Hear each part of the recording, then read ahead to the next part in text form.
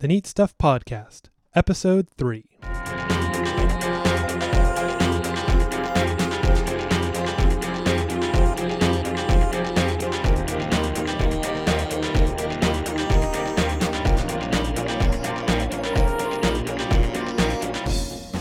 Greetings to the Neat Stuff Podcast. My name is Devin. Joining me today is my girlfriend, Catherine. Hello, I'm Catherine. And my brother wasn't able to join me today because we're early in the morning and we are currently hanging out at a LAN party at PDX LAN, like I told you last week. Woot, woot. So with this LAN party, we're just going to jump right in because we're both hanging out here, having fun and all that stuff. The PDX LAN, which you can find online at pdxlan.net, it's a 500-person LAN with 3 full days of gaming. So we just get 500 people bring their computer, we all sit them down, LAN them together, and we play a ton of games. Unfortunately, we mostly play online games, which is kind of weird. And we actually have a chart of how much bandwidth we've been using. So we've been using a crazy amount. So if you're interested in doing any LAN party at all, PDX LAN is a good way to go. It is a little expensive. I think if you don't know whether you really like getting together with a large number of people, PDX LAN is kind of like jumping into the deep end with both feet. Usually there are small local LANs. It's kind of been hard to find in Portland lately. If you are a college student, I know for a fact, college student in Oregon, we have met some people from OSU who run slightly smaller LANs. But it's not kind of the same feeling as this big inclusive social group that you get at PDX LAN.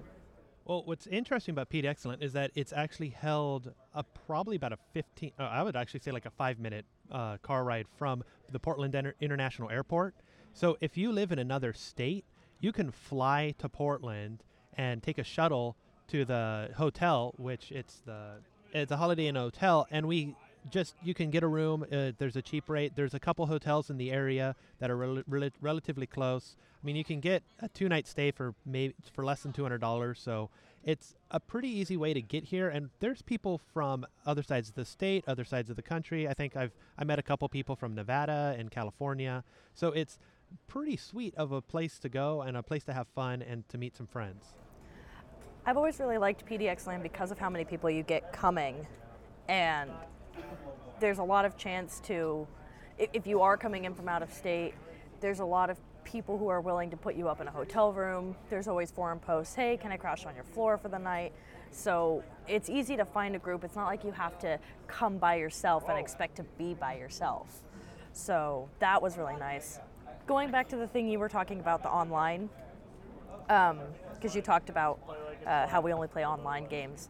It's kind of interesting to look at the evolution of LAN parties, from things that were really LAN-based stuff like Counter-Strike and not Half-Life so much, but Day of Defeat, Team Fortress, the originals, and how they've kind of modified into the larger online-only style things.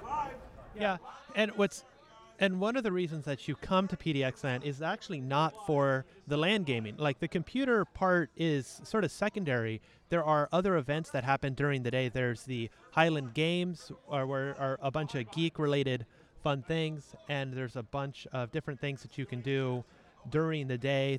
We had a barbecue this time, and the Highland Games themselves are a lot of fun because you go outside. I know, crazy, but you go outside and you compete in different things like hard drive shuffleboard or the mouse toss or a keyboard scramble where you pull apart a keyboard and put all the keys back. And what's nice is that they've been trying to organize things that you work as a team per table, and as you run around, you are actually going to be you get an opportunity to meet new people that you might be sitting next to and hopefully find some people to game with. And that's one of the reasons that you want to come to a LAN party, is to meet other people who play the games you play and hopefully make some new friends. So if you're interested, it's pdxlan.net. Head on over, and it's a lot of fun. Moving on, the next neat thing we have coming up is Video Game High School, VGHS. It's a 9-episode video series created by a whole bunch of people, but the one that got me interested in is Freddie Wong, who makes a ton of videos on YouTube that are super cool. It's an interesting world where, so instead of professional sports like football, basketball, that stuff, video games are like the number one sport, and it's like video game players are superstars. So it's a really interesting sort of change of how the world works, and it makes for some really interesting bit because you have like the first person shooter guys, you have the rock band people, the Drift Kings, that, you know, people. There's all these different groups that fight, the fighting stuff. And the story actually follows Brian D, who's just this random guy who just gets beaten up and everybody doesn't like him. He's sort of that everyman sort of geek that is pretty good, but he gets sort of defeated by his own insecurities. He, with like a one-shot deal, he gets the opportunity to go to the VGHS, the video game high school, and he's basically comes into this world, and through his experiences, they are able to explore this really cool situation with a bunch of geeks, and it's where everybody thinks gaming is a cool thing in the world. I haven't actually seen this yet. I keep intending to, although it has been recommended to me to watch it kind of as one long thing.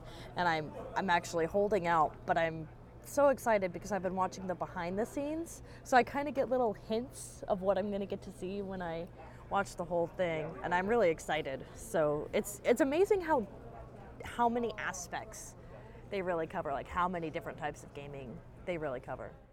Yeah, what's interesting is that they really talk about what's nice about Freddie Wong is that they talk about all the ways that they do stuff. So they talk about the pyrotechnics, they talk about how they set up the film studio, they go on location to different areas, and they always plug the area that they go to, because a lot of people, I mean, this is basically a fan film that's very high quality, very high production value, and it's amazing that they had very little funding on this, and they basically decided, you know what, we're just going to put this online. We're going to have a 9-episode stint, which it's completely done, and you can go and watch the whole thing start to back. And it's pretty amazing. There are moments that kind of stumble, and you're just like, whatever. One of my favorite characters is actually the principal of the school. He's just this old, bearded, grizzled guy who's just very, very, I just want to say gruff, and it's just, if every principal is like that, it would be amazing. It's a very professionally done production, and just watching it so you can sort of see what is possible with a lot of people who are passionate about something, who are interested in something, and who just sit down and decide they're just going to go for it. It's really amazing. And all the behind the scenes are, I think, pretty funny. So you should watch all that stuff. It's up on YouTube and on rocketjump.com. So the next neat thing we have is a video game. Now, in the spirit of LAN partying, there's a game out there that basically is designed for people who go to a LAN party. So, have you ever played like the Bridge Commander games, Kat? No, I'm pretty sure I've seen them, but I haven't actually played them. So, in Bridge Commander, you're the commander of a spaceship. I mean, have you ever wanted to be a commander of a spaceship? I've wanted to be many things. I actually don't have a huge design to be the commander, but boy howdy do I want to be on one. Artemis is actually perfect for you, because Artemis is a situation where it's LAN play only, and you get, each player is a position on the ship. So instead of being one person that has to manage everything from weapons to shields to movement and all the other stuff, you can actually be each person actually picks a position. So you have the helmsman, the weapons officer, the engineering officer, the science officer, even the comm officer has a position, and running all this is the captain. What's really interesting, the captain doesn't have a keyboard and mouse. The captain does nothing to actually control the ship. That's awesome. And you may think, you'd be like, well, what the heck? Why doesn't they just, do whatever? But with everything, the weapons person can't do anything but shoot. The helmsman can't do anything but drive and control the shields. The engineering is the only person that can adjust power and everything. So when you're doing all this stuff, everybody has a role to play, and the captain kind of runs ship. So if you wanted to be like the head of a crew, or you want to be like running your own ship, you can call out commands, and they got to reply back, and it's a huge teamwork game that it really depends on your ability to work as a team and to fill your role and do what you need. Because if one person isn't filling their role, the whole team suffers, and the ship may get destroyed. That's actually really interesting, and I'm pretty stoked for checking this game out. So does the captain get to basically see what everyone else is doing? Because I feel like the captain's job in this point is to kind of like bring everybody together and get everybody working together properly. So what the captain has just a screen monitor in front of him, and he needs the other officers to put what he wants up on the main screen. So it's like, put up put them on the main viewer, or give me power, put power control up on the main viewer, or he just asks to what's going on. And he gets some basic status information, but it's like, it's like you're Kirk sitting at the helm, or sitting in the captain's chair and yelling at people to do everything. Transition due to loudness at land. Curse you, powered sound system. Curse you all to hell. To get the game, it's $40 for a complete bridge crew. So it's $40, and you get enough copies to put on all of the computers you need to actually run a full ship. So there's multiple missions and scenarios, and you can even script your own scenarios. And I think there's even a multiple ship combat, so you can have other allies that you can ask to help you and coordinate with other people. I haven't really played around with how expandable it is, but this game looks super interesting. And if you and the only thing that's really holding me back is I don't have five other people who really want to play. I have a few other people, but you really need a full bridge crew to work, and you need to sort of set it up as a small LAN party and bring everyone together. But it is an amazing concept, and they're breaking a lot of ground on some really interesting, different play styles and ideas to really bring this teamwork idea together. I would love to see this game set up as like a competitive multiplayer where you actually have two captains and two crews fighting it out against each other with maybe other ships, just to see these massive space battles. So I went and looked at their website because you decided to very nicely include it in the text for this podcast. Highly recommend checking out the website. It's very nicely set out and very friendly as far as bandwidth goes. I noticed that you can now play over the internet as of version 1.1 when you optimize the network code, so that'll be really nice. I think it'll definitely be more fun as a LAN party, but now in case you can't get that LAN party together, you'll be able to play over the internet, which is fantastic. Also, there's a question here that says, I want bridge-to-bridge PvP combat. That would be super cool. Since version 1.1, you can now create multiple client main screens, thus creating multiple player ships on the server. So it sounds like you will be able to do massive space battles eventually, although I'm betting the current code probably doesn't set up for really, really massive space battles, but at least that initial PvP sounds like it's been started.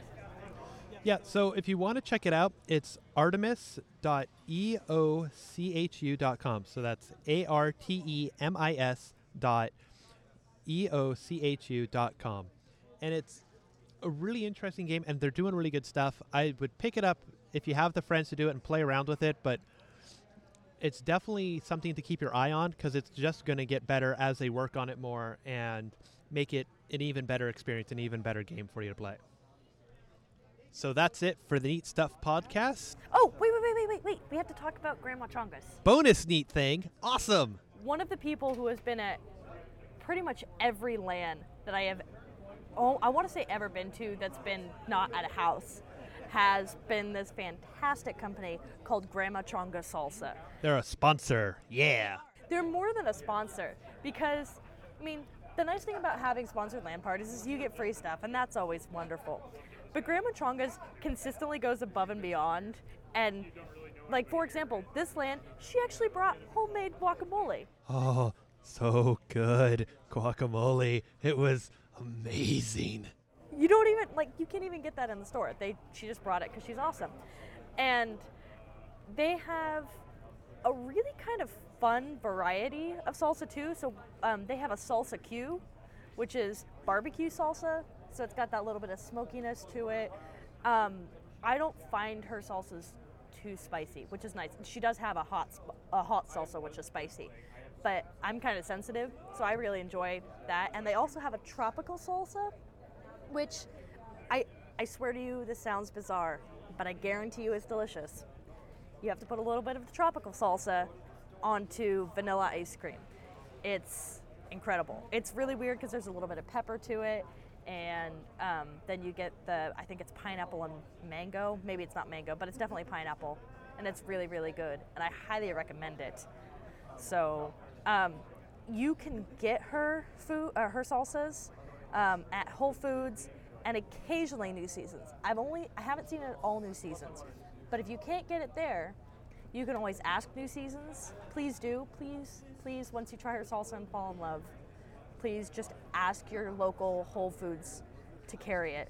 And you can go to their website at grandmachongas.com. That's grandmachongas.com. They're an amazing salsa. Their philosophy for salsa is that taste is king, or in this case, queen.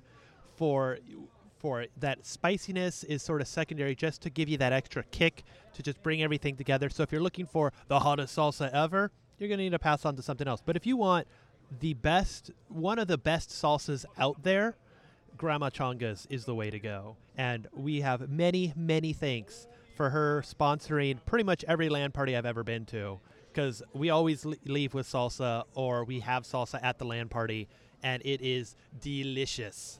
Yeah, seriously cannot pimp out Grandma Chonga's enough. So we love you, Grandma Chonga's. Yeah, we love you. You're so awesome.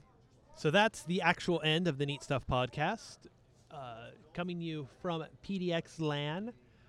You can find us online at neatstuff.podbean.com, or you can send us an email at neatstuffpodcast@gmail.com. Please subscribe and let people know if you're interested in this. We got more neat stuff. My brother will hopefully be back with me next week and for some more neat stuff. So coming to you from PDX LAN, this is Devin. And I'm Catherine. We'll see you next time. Have a good week. Have a good week. Bye-bye.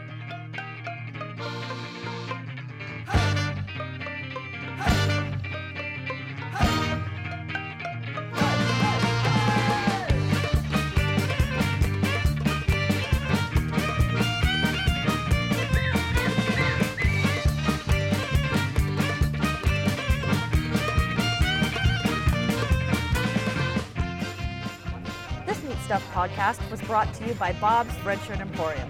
When you really want to draw attention away from your bridge crew, pick Bob's Redshirt Emporium. Use coupon code He's Dead Jim for 20% off your first order.